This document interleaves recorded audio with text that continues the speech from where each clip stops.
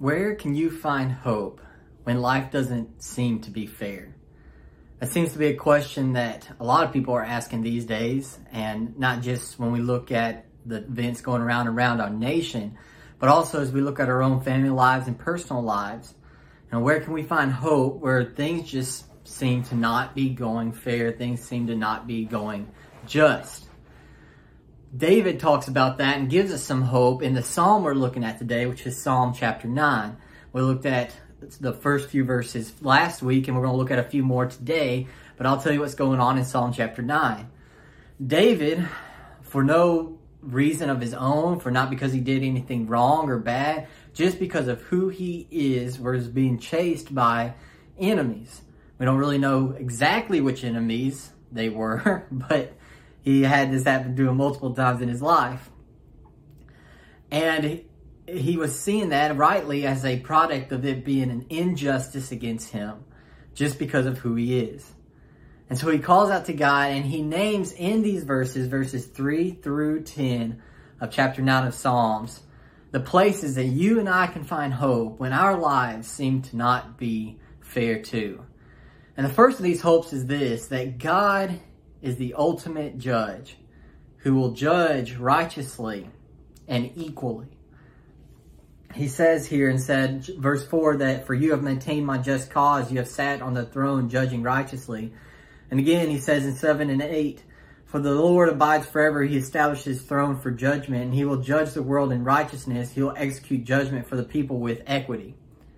You see, right now, because sin's in the world, the world looks distorted, and there is injustice in this world. And the world does have things that happen to us that aren't fair. But the Bible tells us that one day, Jesus Christ is going to return. And when he returns, he's going to set up his throne for judgment. And the great thing about Jesus and God being our judge is we don't have to worry about God being biased. We don't have to worry about God being racist. We don't have to worry about God not having all the facts or not having all the evidence.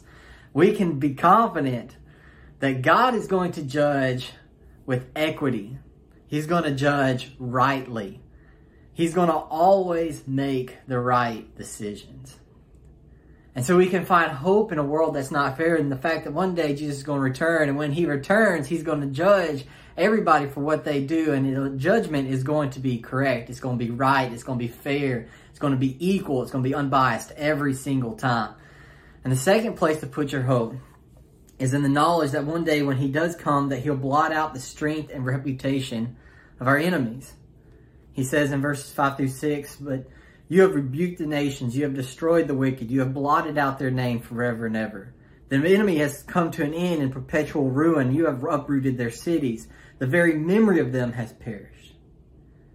So the idea here is not just that the people who are unjust to David, the people who are unjust to us, the people who have been wicked, people who have opposed God.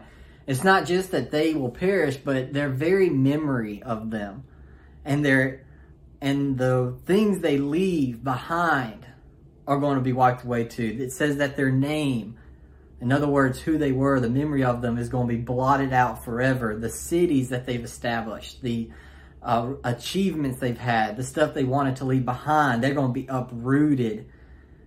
And even that will perish as well.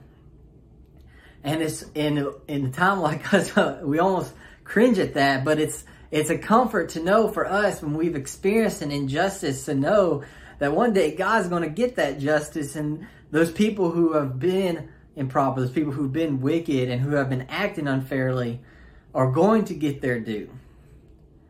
And so we can find hope in knowing that God is the equal, righteous judge. We can find hope in knowing that those people who are unjust and are wicked will be blotted out. And we can find hope finally in the fact that those who seek God are going to be able to be in his throne room forever. He says in verses 9 and 10, the Lord also will be a stronghold for the oppressed, a stronghold in times of trouble. And those who know your name will put their trust in you. For you, O Lord, have not forsaken those who seek you. He says, who is going to be with God in this time? It says those who know God's name, those who put their trust in God, those who have seek God.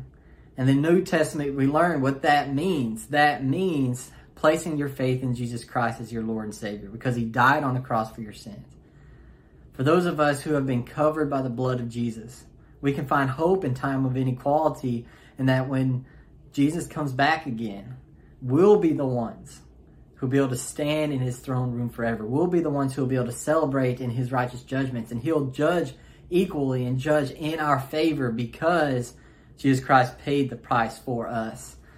And so we can find hope in knowing not just that God is the righteous judge, not just that the wicked and the unjust will be blotted out, but also in those of us who are passionately seeking Christ, that we'll be able to be with him forever in his throne room and in his glory. So how about you? How does thinking about God as being the righteous and unbiased judge help you when you seems like things are not going fairly? I'd love to hear from you. Comment down below.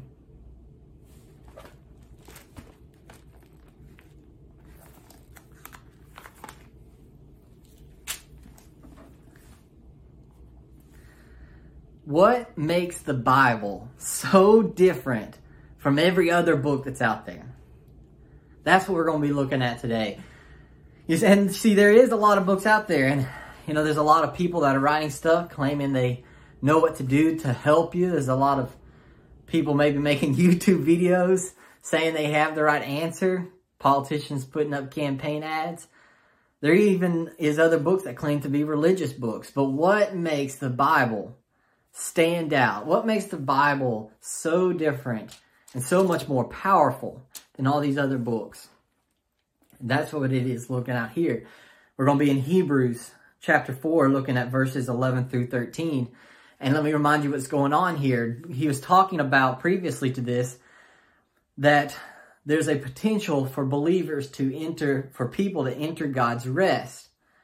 But we have to be diligent to do that. We have to make sure we trust the Lord, that we continue to have faith in the Lord, that we're pushing forward and following the Lord, and that we don't slide back into sinfulness and also slide back into apathy in our relationship with God, so that we achieve his rest, whatever that is. And he warns then first in verse 11, therefore let us be diligent to enter that rest, so that no one will fall through the following the same example of disobedience.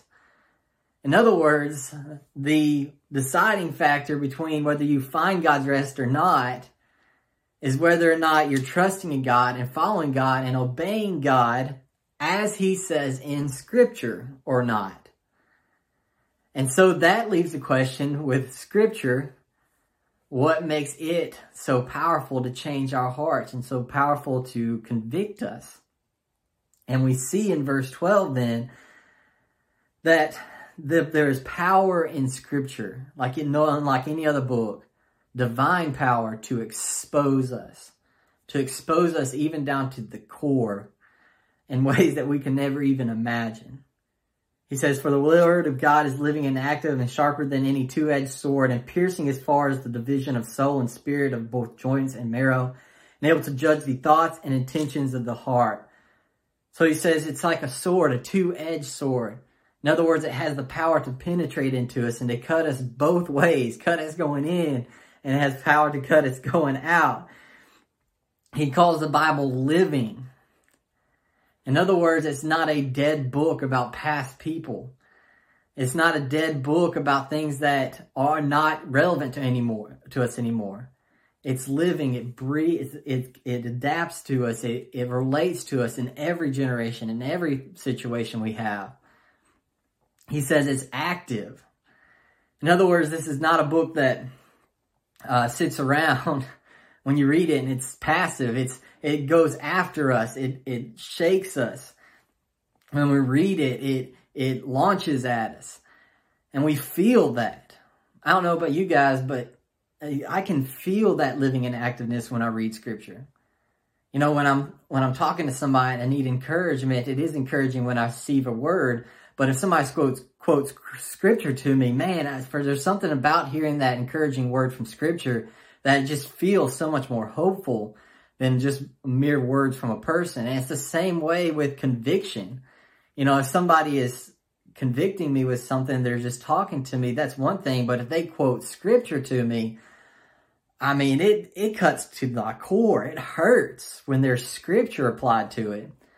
That's because it's living and active. Unlike other books, unlike other people's words. He says it's even able to go down to the vision of soul and spirit, to joints and marrow, and judge even the thoughts and intentions of the heart. Without getting to any of the details of that, the specifics there, the real point is that God's word can go so far, and even to the places that in the recesses of our hearts that we can't see, and the recesses of our lives that we don't even know about. And it can touch us there, even to our motivations and our intentions of what we're doing that we're not even aware of. Our biases and our prejudices that we're not even aware of. Scripture can go all the way to that and hit us with it.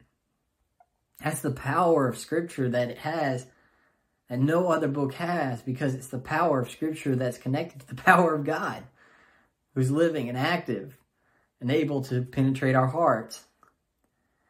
But not only does Scripture remind us the power of Scripture because of that, we should also be reminded of Scripture and its power because God, we're going to have to give account to Him for how we treat Scripture and how we have reacted to Scripture and followed Scripture. He says in finally 13, and there is no creature hidden from His, probably Christ, His sight, but all things are open and laid bare to the eyes of Him, probably Christ, with whom we have to do or have to give an account. The image here is of us. He says the creature is hidden from His sight, but all things are open. That word open is the word for being naked. We're totally exposed to God. We can't hide anything from Him. We think we're doing stuff, but nothing is hidden from Him. When Christ looks at us, when God looks at us, we are totally exposed to Him, and we are laid bare, which is the word that was used in wrestling when somebody lifts up their head and their neck is exposed to the other wrestler to take them down. So we are totally exposed to Jesus. We're totally helpless before Jesus. We're totally defenseless before Jesus, for whom we one day will have to give an account for how we treated God's word. And honestly, that should scare us a little bit. That should give us a little bit of fear. That should give us a little bit of awe and kind of shock us a little bit into realizing maybe we need to do what the guy is saying here in Hebrews, and that be diligent to work hard and do what we can. But it also, I think, should remind us just how thankful we are for Christ. Because if we were honest with ourselves, and as we read Scripture and it pierces into even our thoughts and our intentions and our hearts, and our lives are exposed to Him and our necks are laid bare, we know, all of us know, that none of us will be able to be flawless before God. None of us will be perfect before God. We're all going to have some kind of sin stains before God. In other words, we're not going to, any of us, be able to meet God's muster.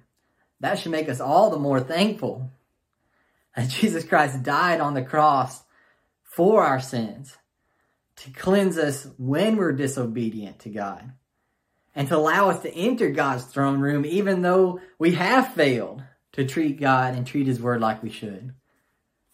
And so spend some time today just thanking Jesus for what Scripture means to us, the power it has for us. And also thanking Jesus for dying on the cross for our sins, so we don't have to stress out about the fact that we're going to give account to God, because we know that Jesus is going to be our advocate on that day.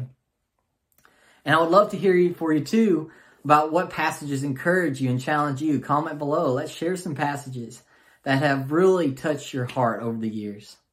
I hope you'll have a great week, and I look forward to seeing some of you guys on Sunday.